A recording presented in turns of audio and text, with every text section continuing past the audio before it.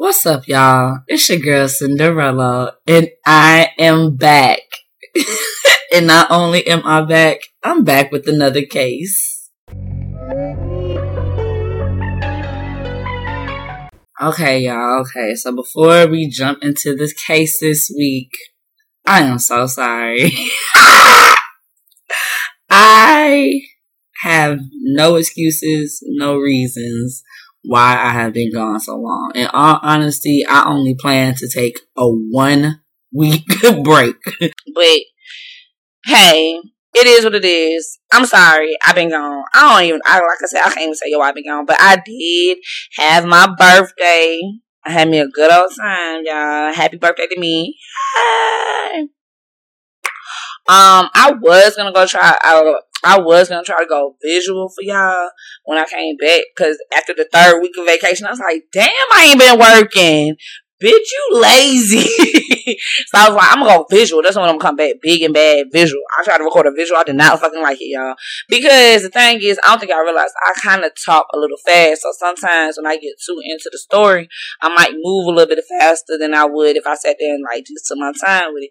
And it's easier for me to it's easier for me to edit and jump back into the audio and like add things later. But with video is not that simple, and unless y'all gonna help me hire a team, I can't do it. It's not in the cards for right now. Look into my crystal ball. It's not in my fucking crystal ball, okay? I want to go video because I'm really pretty, and I want y'all to put a face to this voice, you feel me? Because I know y'all like, that is my homegirl, but I don't know what she look like. I know, but great things come to those who wait. Y'all waited for this episode, and look, it's gonna be a great one. I promise y'all. If you have anything that you want to talk to me about, go ahead, cuss me out of my inbox. I already got a couple of people that was sitting there mad at me like, damn, when we get an episode, damn, you said you was gonna be consistent, damn, you said on Mondays. I know, baby, I'm the problem. I'm the drama. Okay, that's why I'm single. I ask for consistency. I say I want to be consistent, and then I go ghost. I'm an Aries, baby. Passions run high, and then I die. But I love my true crime family. I love my podcast. So I'm going to make sure I'm going to do what I need to do this for y'all. I ain't planning to talk for 5 minutes just about myself.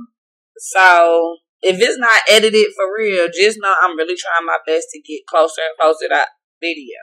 So I might have stuttered a couple times while I was just talking, and that's just going to further prove my point why I should not go video. But okay, y'all. Okay. Enough about me. Enough about my flaws. Okay, let's focus on the great things about the Cloudy Conclusions team and family and everything about Cinderella. We love a good story, and not only do we love a good story, we love a good murder. So here we are. I told y'all about this crime when I did my debut. So it's kind of fitting. This crime is one of the crimes I wanted to cover during my debut month of October because it is a Halloween crime. But I didn't because it's a history crime too. Like, I'm a nerd for history, and I love a good, like, it's not really a period piece, but it's just the time frame, some of the characters in it, and it just had me really engaged. And I think this is why also my video episode did not work out, because I'm way too excited about this fucking story, okay? So, this story, it involves teenage love, old money, and my favorite thing in the world, murder. And over many decades, this case has caused quite the controversy. Mainly because the murder is quote unquote unsolved. But before we get too much into that, you know what we gotta do. It's time to identify a theme. Y'all, I just don't think y'all know how much I miss this. Like, I really be doing my thing. Anyways, back to the story. And tonight's theme is addiction. Addiction is characterized as a complex, mental disorder that causes you to seek or engage in harmful behaviors. You know, you can be addicted to drugs. You can be addicted to alcohol. Sometimes it's not even the drugs you take. It's the high you get. You can be addicted to power. Addiction is Addiction itself is the drug, and sometimes can be a learned behavior of your environment, social settings, family history, a lack of parental involvement. All of this leads to addiction and its path of turbulence. Addiction is the disease that makes you too selfish to see the havoc you created or care about the people whose lives you shattered.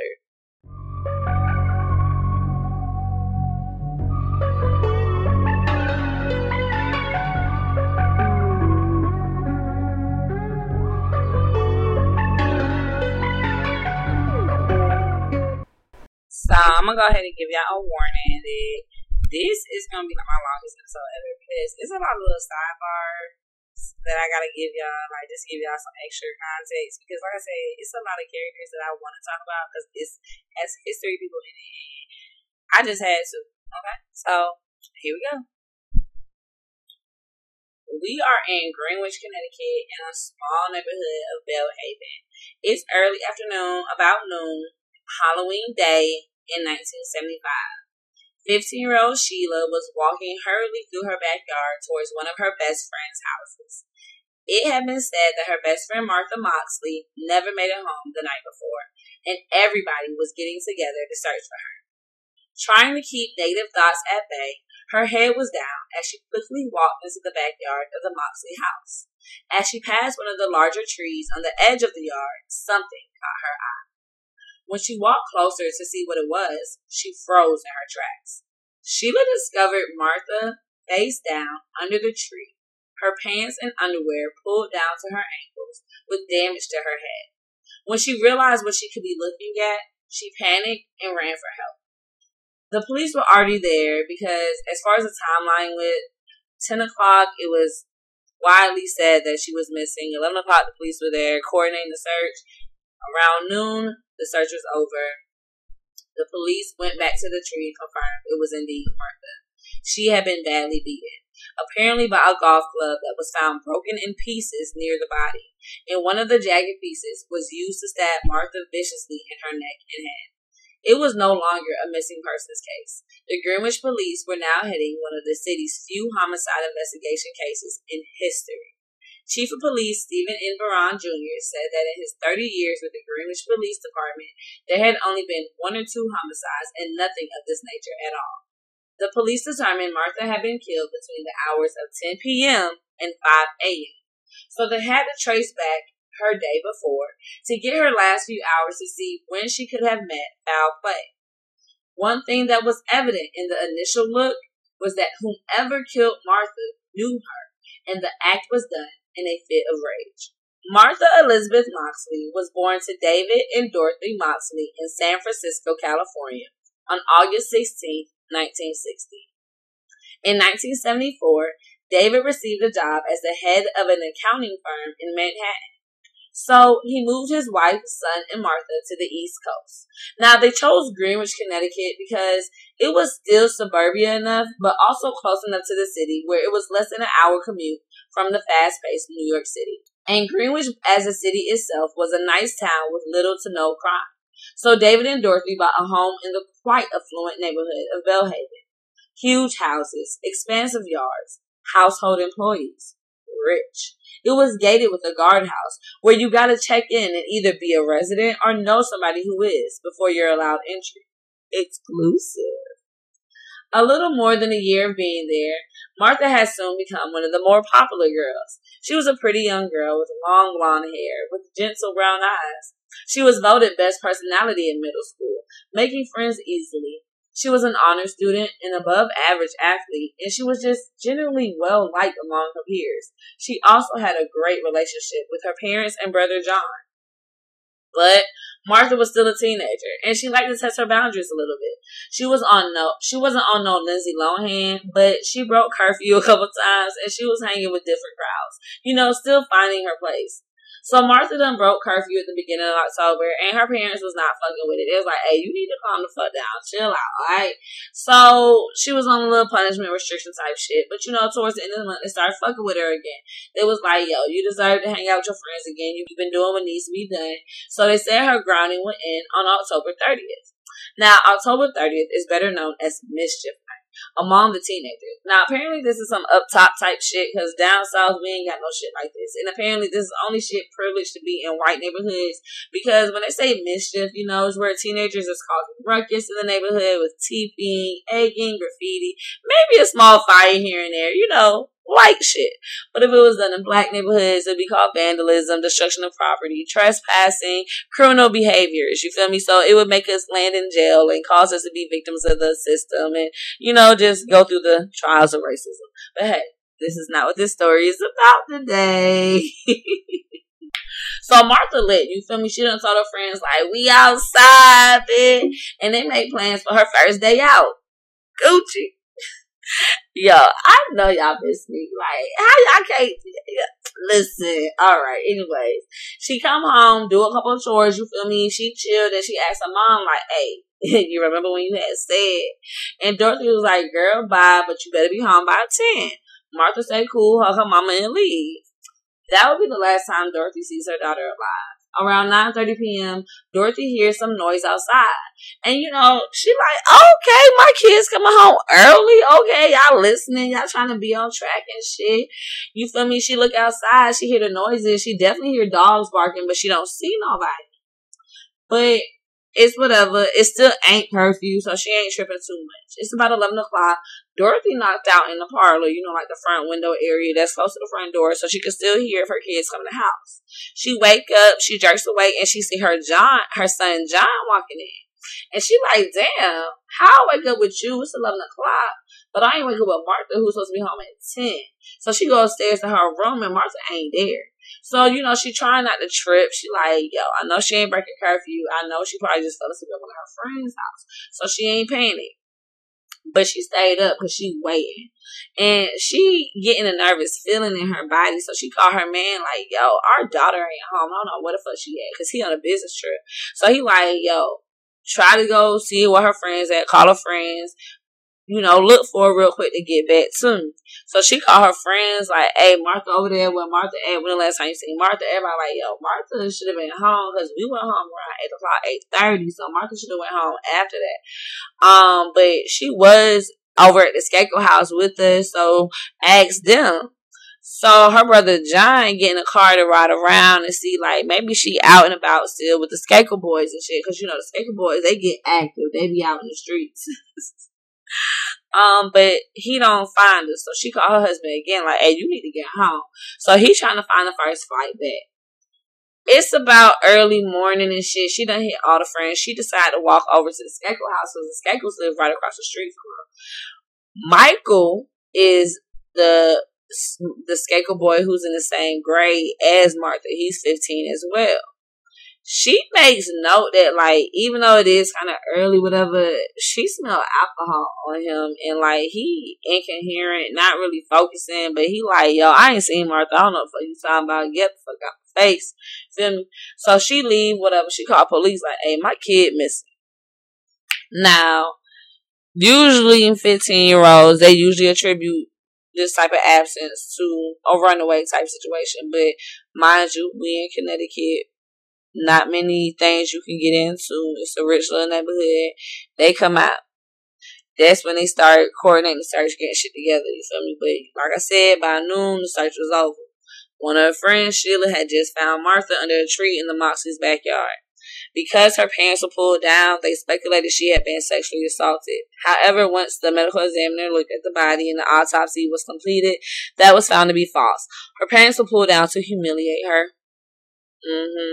Then as they looked at the obvious murder weapon, the golf club, they looked at the pieces to see the manner of how it broke. Because, like, ain't no golf club like steel or aluminum or something like that. Like something real strong that you really just can't break off rip. It ain't something that you can just like break over your knee type shit.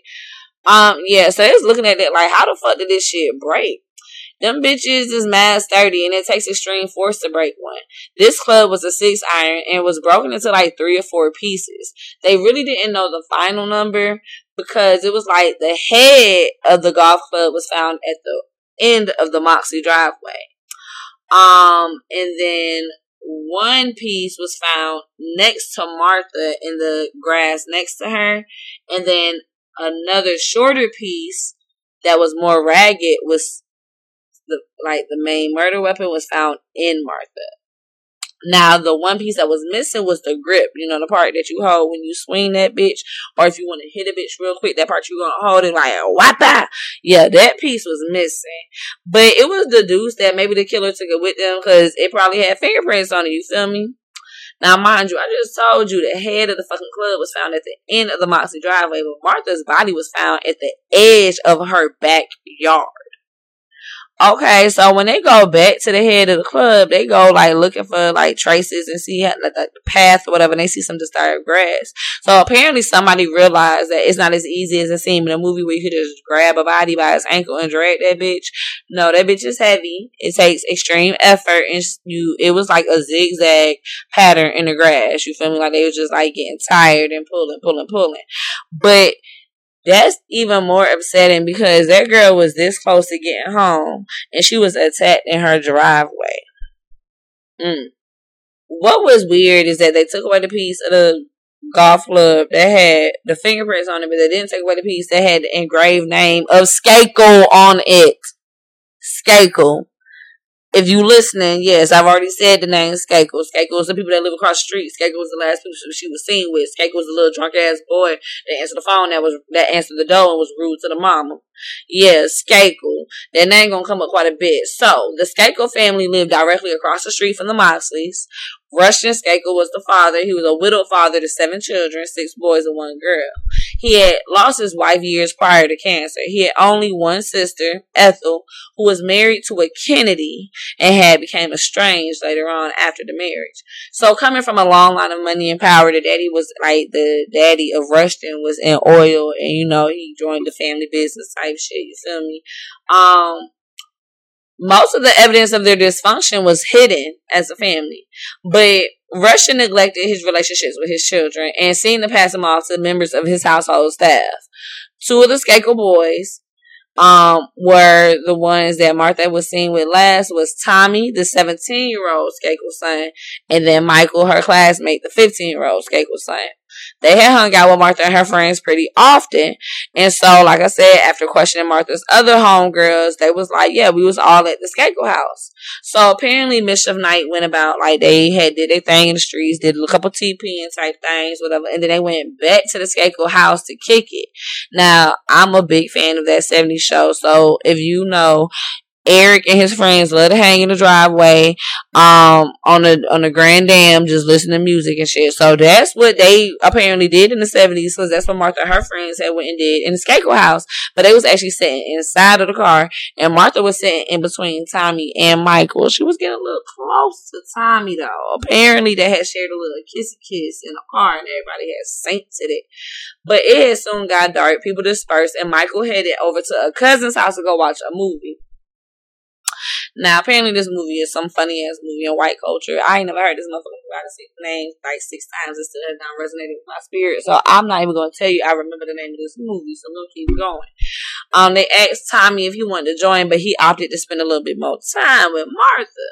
Now, initially, Tommy had told the police that he had kicked it with her and that she had went home about 9:30. Now, remember, 9:30 is the time that her mama had heard, like, the dogs barking and shit like that, some noise outside. So that's even more devastating to think that you done heard the time that caused a neighborhood disturbance among neighborhood dogs when your daughter got attacked. Because you probably screamed that some dogs barked because it was a loud sound. A 6 iron smack somebody upside the head ain't no light noise. You gonna hear a crack with that one. So that's upsetting, but you know, that's me connect the dots before the police connect dots. But I'm gonna let y'all know now. I might be a heavy criticizing force of the police force, but they deserve every bit of fucking criticism they got in this fucking story, okay? Because they did not do their fucking job. But after about 9:30, Tommy went into the house to finish a paper on Abe Lincoln, and then he watched a movie with his tutor, Kenneth Littleton. Now, when the police asked his teacher about this paper, it wasn't no fucking paper. It was no assignment due like that. So they don't know where the fuck they even came from, because Tommy clearly needed a fucking tutor. Like I said, he watched a movie with his fucking tutor. And this tutor was no reliable alibi because it was his first fucking day of work there. He just got there. And he's 23 years old. He a young whippersnapper just out of college, you feel me? Then got him this little job. He basically a glorified babysitter because wasn't tutoring shit. So, and when they had talked to Michael had told the police he had watched a movie at his cousin's house until about 10:30. He had it home and went straight to bed. He didn't even speak to his own brother. So, trying to learn more about Martha or whatnot, they go to her room, they searching shit, going through shit, whatever. They find her diary. Now, it's this diary that comes up a lot later on in, just some investigative reports and just talking about this case, because it points some fingers that were already being pointed at the Skakel family, but it pointed more fingers to them because it was in the diary that the Skakel brothers were competing for Martha's affection. Now, I feel that big fire energy coming from Martha. August 16th, that's a Leo, baby. And that's something we about to brag about. I'm an Aries, so fire energy recognizes fire energy, baby. We got niggas fighting over us. I wish I did. But hey, Martha did. She had 2 brothers at that fighting over her, okay? And she had it in her diary. She had wrote it down. But see, apparently, Michael had a bad temper and a drinking problem. Now, this is the second time we've been talking about this shit. Okay, a 15-year-old with a known drinking problem ain't no green flag. That's a red flag as fuck. That's crimson. Okay? And Tommy, he didn't understand what consent was. He had made some unwanted advances towards Martha, according to her diary. He had, at a dance, put his arm around her shoulder, and she was like, nigga, you making the spot hot. You scaring the niggas. Like, why is you doing that? We ain't even on that level yet. We sneaky linking. Okay? And then he had put his hand on her knee one time, and back in the 70s, that's a little forbidden, because that knee too close to that thigh. That thigh too close to that kitty cat. So that's a red flag. You touching on me and I ain't even get consent. But it's weird to me that in her diary it would say that multiple times how the contact was unwanted. But it was a lot of friends that was with them mischief night and before that said that she was openly flirting with Tommy. But that didn't matter because the Skakel boys were unreachable. Well, they were unreachable after this point. They gave that statement and that was it. The tutor called. The dad was like, hey, this is my second day here. It's a whole murder going on across the street. They talking to the boys. They're trying to come back. Rushed us into the attorney. Then he got there and shut that shit down. He wouldn't let them access medical records. He wouldn't let them access education records. He wouldn't let them talk to the teachers about them. None of that. He was like, fuck out of here, boy. Okay? Told you. He got long money. Okay? And a lot of police officers were not going to press the issue because they moonlighted at the Skakel residence as security and shit. So they was not about to stop their money trying to investigate this murder. By December of 1975, the police had interviewed over 250 people as potential suspects, witnesses, or character witnesses. The police were honing in on the Skakel boys, but like I said, Rushton had shut that shit down. So the case goes cold. Brick. Freezing. Snowing outside, okay? In 1978, though, now this is sidebar. It's gonna be important later, but right now you like, girl, that was brief or what? In 1978, Michael, drunk ass, 17 years old now, got pulled over, then led the police on a high-speed chase. His alcohol, that limit, whatever, I ain't never got no DUI. So whatever that shit is when they be like testing your blood alcohol limit, that's what it's called, that VA shit, whatever, was 3 times the legal limit. But bitch, he a minor, so that's like 6 times what it actually ever should be. But instead of getting charges, he was sent to a reform school. Cause you know that money and white privilege shit affords you those type of resources, okay? So he got sent to a glorified rehab that allowed him to finish his high school education and still prepare him for college, whatever, and basically gave him better ways to cope and hide his fucking addiction because it did not help. So let's go all the way to the golden year of 1991, and that's the golden year because that's the year I was born. You feel me? That's the best year. So 1991. Dominique Dunn is at an unrelated trial. During the trial, it was said that the accused, like the person who's being charged in this case, mind you, is unrelated. The accused, they was trying to talk about his character, was present the night Martha was murdered. Now, Dominique in the crowd. You feel me? He a writer. And he like, damn. Whatever happened to that case? 1991. Case happened in 1975. There still hasn't been no resolution to this case. So, Dominic, he got a little bit of old money too, you feel me? He went to the same Catholic boys' school as Rushton Skakel. They were years apart. They didn't graduate the same year, but you know, they went to the same school. And then he had went to the wedding of Ethel Skakel when she married Robert F. Kennedy. Because he was dating like a girl that went to school with Ethel or whatever. So you feel me? Like, he got a couple of ties, whatever. And so he was really trying to figure out, like, what the fuck had happened with that case. So he reached out to Dorothy Moxley. And Dorothy at first was hesitant because, you know, it's been a long fucking time. A lot of people done opened this wound and added salt to it, you feel me? Because they said they wanted to help or they didn't do anything. And just knowing that the police gave up on her daughter's case of this wrongful death and people think they know who did it, like, it's not fair, you feel me? So she was a little hesitant when he reached out to her. But he made her comfortable. You know, he related to her on the same level. Like, look, my daughter was killed on Mischief Night too. Couple years after yours, you feel me? Like, I know how it feels to have lost a child. And so he made a promise to not exploit the story of Martha Moxley. So he does his investigation, he gets the facts of the case, whatever, and he writes a fiction book based on the case of the book. In 1993, that's when he published the book.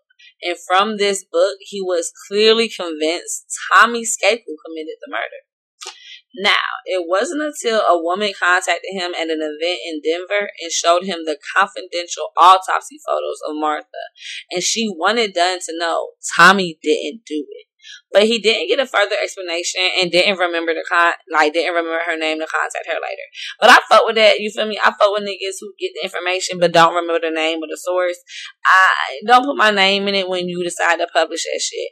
And it worked out in her favor because, well, actually it didn't. Because look, the police, you know, they heard about the book, people talking about the book, whatever, the media talking about the book, and they talking about how the police failed to properly investigate this.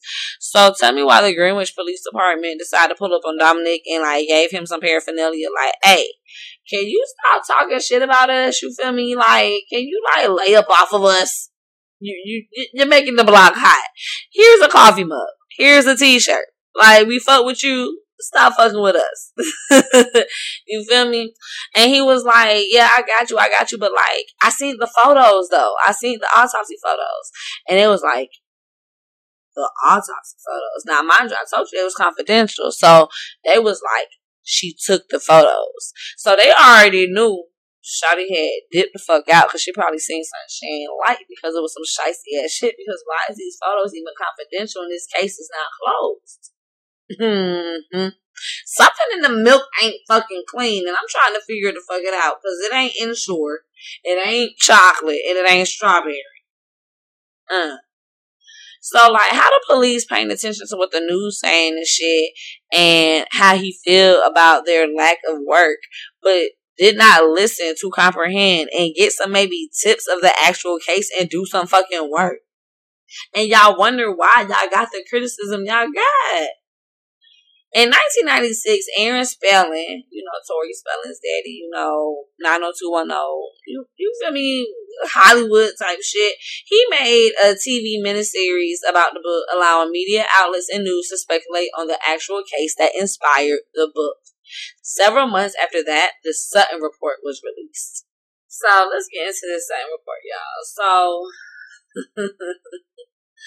in 1991, Rushton Skakel funded and hired his own investigators in order to see what the police may know in order to better protect his sons.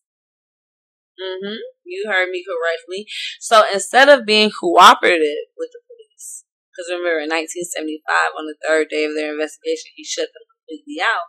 Instead of being cooperative with them, in 1991, when he got wind of Dominique Dunn doing this book and getting more information and doing their own research, he decided, yo, I need to find out what the fuck they may know so I can better defend my sons when it comes back on them, because I know they did something with that shit. He ain't say that, but that's what I'm feeling like. I feel like he know them niggas did some shit because he knew he was a neglectful parent and he was not present to know what kind of behaviors they were developing. I mean, imagine sending your 17-year-old off to a glorified rehab. So this nigga was like, yo, I need to figure out what the fuck going on. So he put like $500,000 into a private investigating firm to basically give them full out access that he did not give the police. They had access to the medical records. They had access to the old teachers. They had access to the sons. They were able to get interviews with everybody in the house. All the people who were there, extra people who said they were around. They literally talked to every single person that Rushton did not allow the police to interview in 1975. Now, when he built this team, he is not a dumb man. He definitely made every single person sign a non-disclosure agreement. So, they were forbidden to talk about, even comment on anything about this case, what they think, how they feel, to anybody outside of people working on this case. But how did it get leaked? Well, after a couple of years of this investigation, and they became to a solid finding of they felt like the Skakel boys were guilty too, they need to put all the information in a digestible form for Rushton Skakel at the time. And they hired an additional person who would read the information, make it concise, and put it in a report form for him. And apparently when Skakel got that report, he trashed that shit. He did not like what he read, and he was upset. Burn it, get rid of it, I'm done with it, right? He thought that was the end of it. But it was not, because that person they hired, years later, they forgot to give him an NDA. And he was upset, child. So he reached out to Dominic Dunn and gave him a copy of the Sutton report. In this Sutton report, we find out that Tommy and Michael both changed their alibis once interviewed privately. Tommy said he stayed outside with Martha a little longer, having a little makeout session once everybody left. Kissing turned into heavy petting. And, for the people who don't know 70s lingo, petting is when you use your hands to rub and excite certain parts of the body. And Tommy even admitted to unbuttoning Martha's pants and pulling them down a little. Were her pants unbuttoned and pulled down when she was found? Alright. Michael Skakel also admitted to lying about going straight to bed. He said, easy explanation, he was actually outside the window of Martha's bedroom in a tree masturbating. Nothing weird about that. He just ain't want to be a suspect because, behavior like that might make people suspicious. Because you're a fucking serial killer. Because who does shit like that? That is the beginning of a sociopath. You're a peeping Tom. You're a public masturbator. You're a person who basically commit bestiality because you're beating your meat in trees next to squirrels, not worrying about what kind of nuts they catching. Like, why the fuck are you climbing in bitches' trees trying to catch a nut? Witnesses also said that Michael admitted to and even hinted at committing the murder at reform school. It was later recanted because the person who said it was a heroin addict then and now. Makes him kind of an unreliable witness. But, again, why the fuck will Michael even say some shit like that? Like, who even plays like that? What kind of brownie points do you earn for killing a girl? So, Dunn didn't really know what to do with the report. He was kind enough to give a copy to the Greenwich police chief. But sour puss-ass Frank never got back to him. Which is really weird because this nigga gave you a whole fucking stack of pancakes covered in butter syrup with a dollop of fucking whipped cream, and you acting real motherfucking ungrateful, bitch. You acting real fucking suspicious, bitch. You acting like you part of the fucking cover up too, bitch. I'm really upset with the police work in this motherfucking story, but so is everybody else.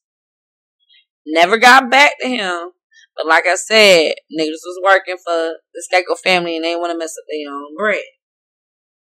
Well, Dunn was later contacted by the literary agent for Mark Fuhrman. Now, another sidebar. If you don't know who Mike Fuhrman is, Mark Fuhrman is the motherfucker who caused the OJ trial. Now, he is a very decorated detective, pretty decent at his job, not a bad officer, but has very low moral standing. But it's to be expected. Most police officers are like the baby cousin of the KKK. And that's my opinion. I'm going to stand on it. So, during the OJ trial, he was asked by OJ's defense attorney, do he say racial slurs? And he said, no, never, not me. Ugh, what? I love niggas. Oh, no, not niggas. I love black people. Right? Right. So he said no, he perjured because the defense attorney had recordings of this man saying racial slurs, being native, and even using the N-word with the hard on the end. Not a Okay. So he became an unreliable witness. It discredited him, and he was actually one of the key prosecution witnesses. So I feel like, along with a lot of other people who felt like OJ was guilty, Mark Fuhrman is the reason that case ended the way it did. Well, he did not use his disgrace in a negative way. He did not become no drunk ass nigga. Nothing. He became a writer. He started deep diving into unsolved cases and looking at things from his standpoint in other jurisdictions and shit like that after he retired. He had just come off the high of having a really good, successful book, and he was interested in writing about the Martha Moxley case. And since Dominick Dunne was the one that kind of like brought it back to the forefront and had a relationship with Dorothy Moxley, they reached out to him in order to receive some information. And Dominick was like, bet, this is like God aligning because I just received this fire ass report. Here's a copy. You can have that shit. He handed that shit over fast as day. Now, Fuhrman wrote a book called Murder in Greenwich, which was later adapted into a made-for-TV movie. And listen, I love me a good Lifetime type movie, and this movie good as fucking. They got my nigga from Law & Order SVU, I think his name like Christopher Poloni or whatever. He in there, and he is Mark Fuhrman in the movie. So I'm a little biased about saying the movie good because, like I said, everybody don't like a Lifetime movie, but I do. So Dunn's book in 1993 was super successful, but Fuhrman's book was explosive. All eyes were back on this case like, what the fuck happened? Why did the police force fail so fucking miserably in this case? How is this case unsolved when it's clearly one of the motherfucking Skakel boys, right? So, of course, that sparked a fire under the prosecutors in the Greenwich office. They appointed a one-judge grand jury to listen to the case and witness testimony. This proceeding took over a year, but it resulted in an arrest warrant for Michael Skakel. Over 20 years later, Michael was arrested and charged with first-degree murder of Martha Moxley. But there was a fucking catch. He was being charged as a fucking minor because he was only 15 years old when he committed the crime. But like, what the hell is that? This man is 40 and y'all are suggesting to let him to go to juvie? What? Luckily, the juvenile court judge had some fucking sense and was like, no, and sent his ass back to Supreme, the regular niggas, and they charged him as an adult. So instead of facing the maximum of 4 years, he is now facing life. The trial did not last as long as the grand jury proceedings, but the results still came out favorable. Martha Moxley lost her life October 30th, 1975. Michael Skakel was convicted and sentenced to 20 years to life on June 7th, 2002. Finally. But, unfortunately, that's not where the story ends. Womp, womp, womp. time for the appeals. And it's always during the appeal process we find out some behind the scenes information, new theories, unreleased evidence, and shit like that. Even though in this case, I feel like there should not be not one piece of unreleased evidence, bitch. This shit has been unsolved. It's frostbitten at this point. This shit is the top layer of the wedding cake that you froze and you eat on your 10-year anniversary type shit. This case has been cold for decades, bro. Okay? But Michael's first two appeals weren't even heard by the state or federal Supreme Court. They just didn't want to entertain him. But it was the third appeal that caught traction because, you know, it's a tried and true type of way where you blame the lawyer. My lawyer failed to defend me to the best possibility. He did not do what he needed to do to cast reasonable doubt. Now, you cannot just say the lawyer didn't do their job because you don't like the verdict. The lawyer really has to be proven that they failed to provide evidence, testimony, alibis in any sense that could have casted a reasonable doubt to the jury. So, that's how Michael Skakel got his third appeal.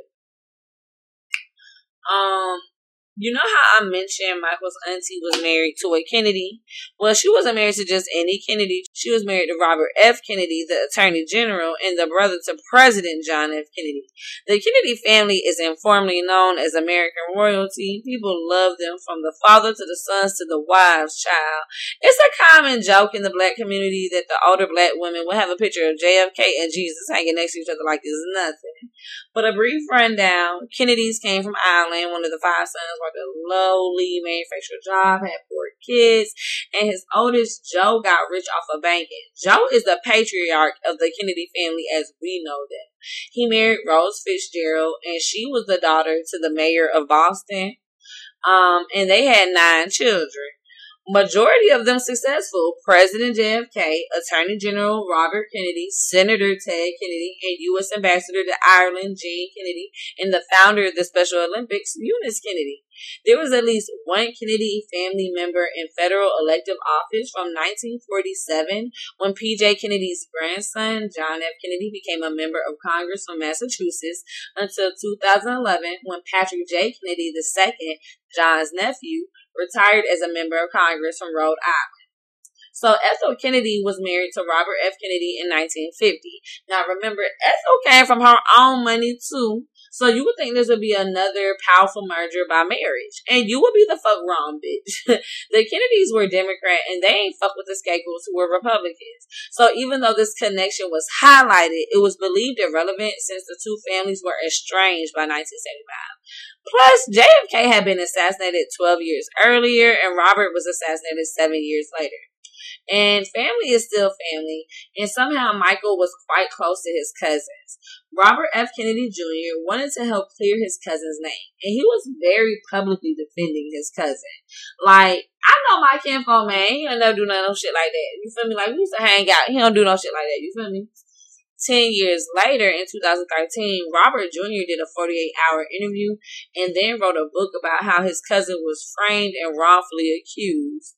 A criminal named Tony Bryant had apparently gave Robert some tip. Like he had said I would give like this testimony, did like a little interview, whatever. It's getting paid off, but he had get an interview saying that Tony Bryant, who was a cousin to late Kobe Bryant. Anyways, Tony Bryant and 2 of his friends had hitched a ride over to Belhaven because they wanted to spend mischief night over there and cause a little bit of ruckus and shit.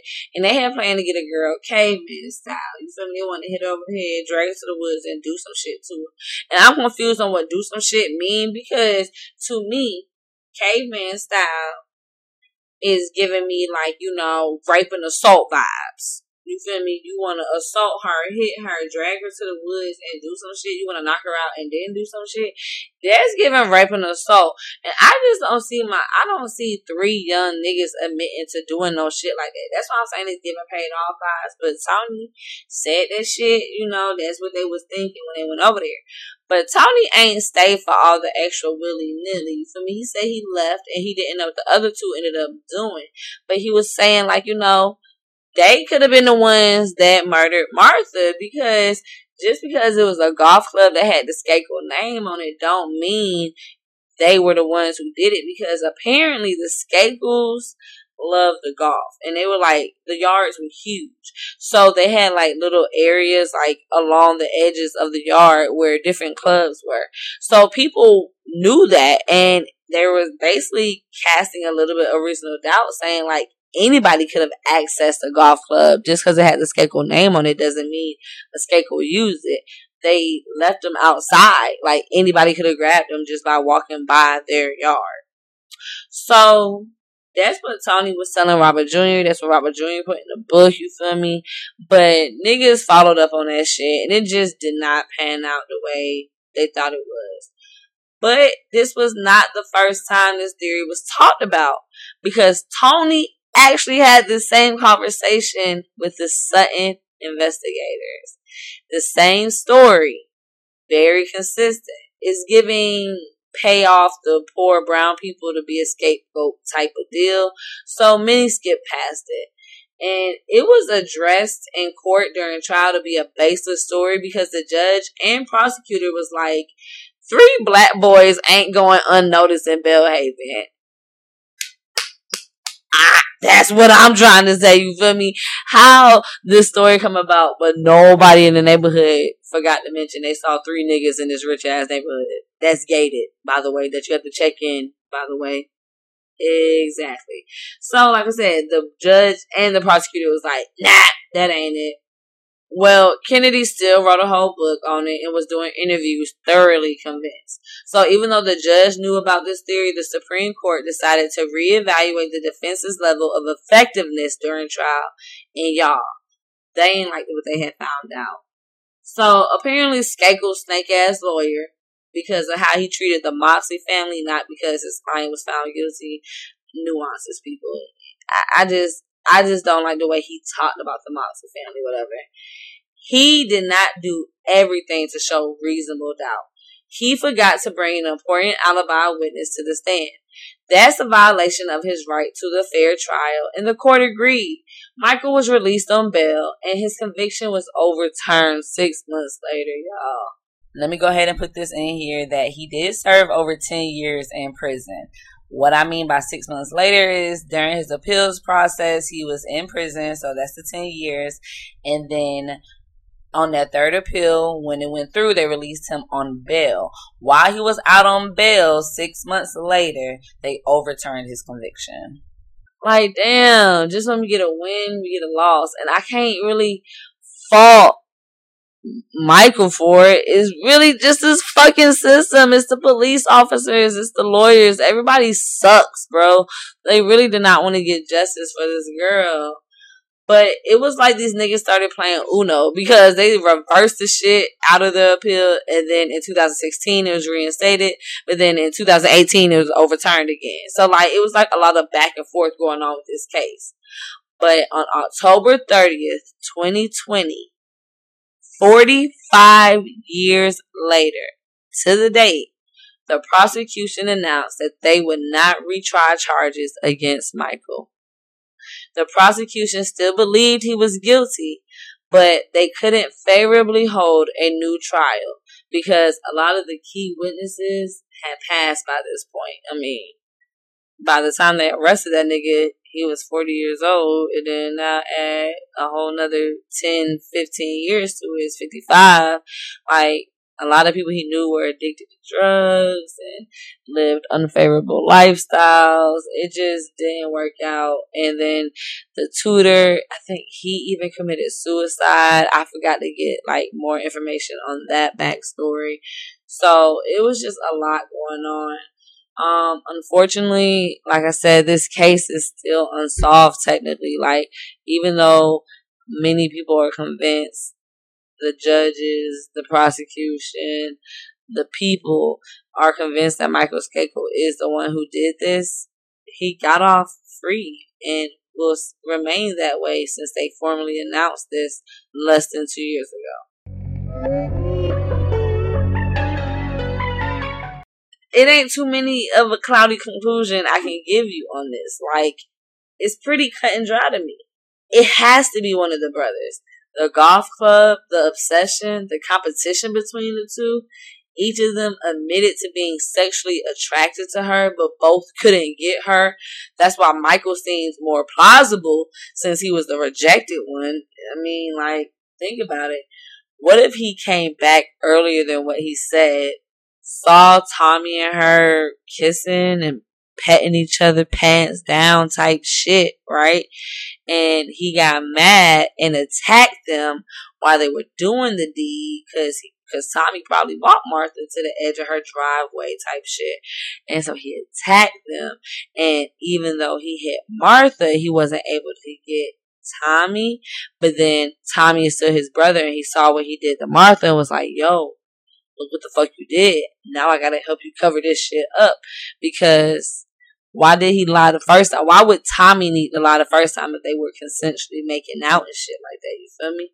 So, like, he had to be part of the cover-up in some form. So he didn't kill her, but he helped his brother cover it up. You feel me? Also, like, he nutted in a tree. That's weird, bro. Like, that's obsessive. That's a lack of impulse control. Like, you can't even hold where you're gonna masturbate, where you gotta do that shit in a tree. And then he bragged about being a Kennedy relative so much. And it's weird because it's like, sir, you have your own name. Technically, you're not related to the Kennedys. Like, yes, your aunt is a Kennedy, but you're related by marriage. So you're not a Kennedy in any sense. But why did the tutor get fired? Oh, did I say that? Did I tell y'all that the tutor got fired? Yeah, even though he helped provide a solid alibi for Tommy, he got fired. And, you know, a lot of people started thinking maybe it was him, maybe he had something to do with it because it was his second day in town. He was new around, and maybe he saw Martha when the boys were flirting with her and was like, yeah, that's a bad piece of mamma jamma that I want, you feel me? And she was like, nigga, you old, you creepy, and he beat her ass with a club. Like, so speculation came on him type shit. And I mean, at the root of it all, it just comes down to the fact that Skakel was just not a good father. He tried to protect them too late. Like, if you just would have instilled in them the proper morals, you probably wouldn't have had to spend over $500,000 on an investigative report and probably $200,000 or more on good ass lawyers to get him through this process. Could have saved you a little bit of money just actually being present. What a thought.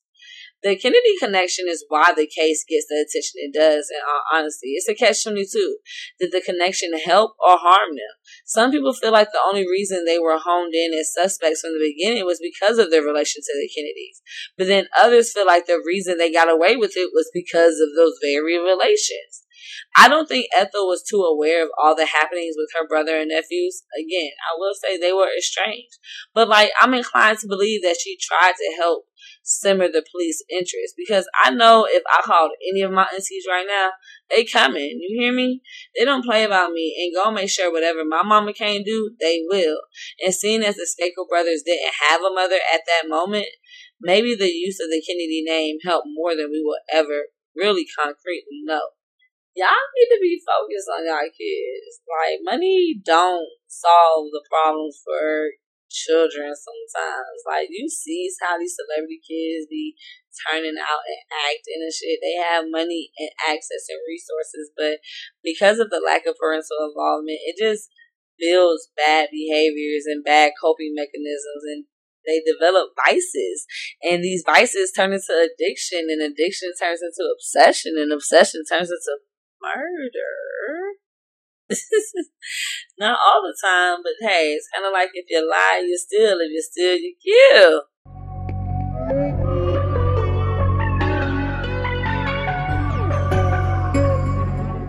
Okay, y'all. So I again want to apologize for my long absence. I am going to be the most consistent girl you've ever met from here on forward. Please make sure you, interact with me, talk to me. There's always a poll at the bottom of the episode notes. Again, if you want to help me hire an editor so I can get more content out in a timely fashion, you can always go to my show notes. In any episode is always there a link to donate to me, because I don't have a Patreon. Y'all are not subscribed to me. You get to listen to me freely as possible, but my time ain't free. I do this for pure passion, but I would like to get a little pretty coin from this too. I think I'm gonna start selling ad spaces, but I'm still building up my clientele, so I want to be able to have something to offer y'all in those ad spaces. This is a long episode. It's about an hour long. I was gonna break it up in 2 parts, but I felt like that would be rude. I just gave it to y'all in one big whop. So here y'all go. I hope y'all enjoyed it. Talk to y'all later. Thank you guys for listening, and make sure you follow me on IG, Anchor.fm, Spotify, and Apple Podcasts at Cloudy Conclusions.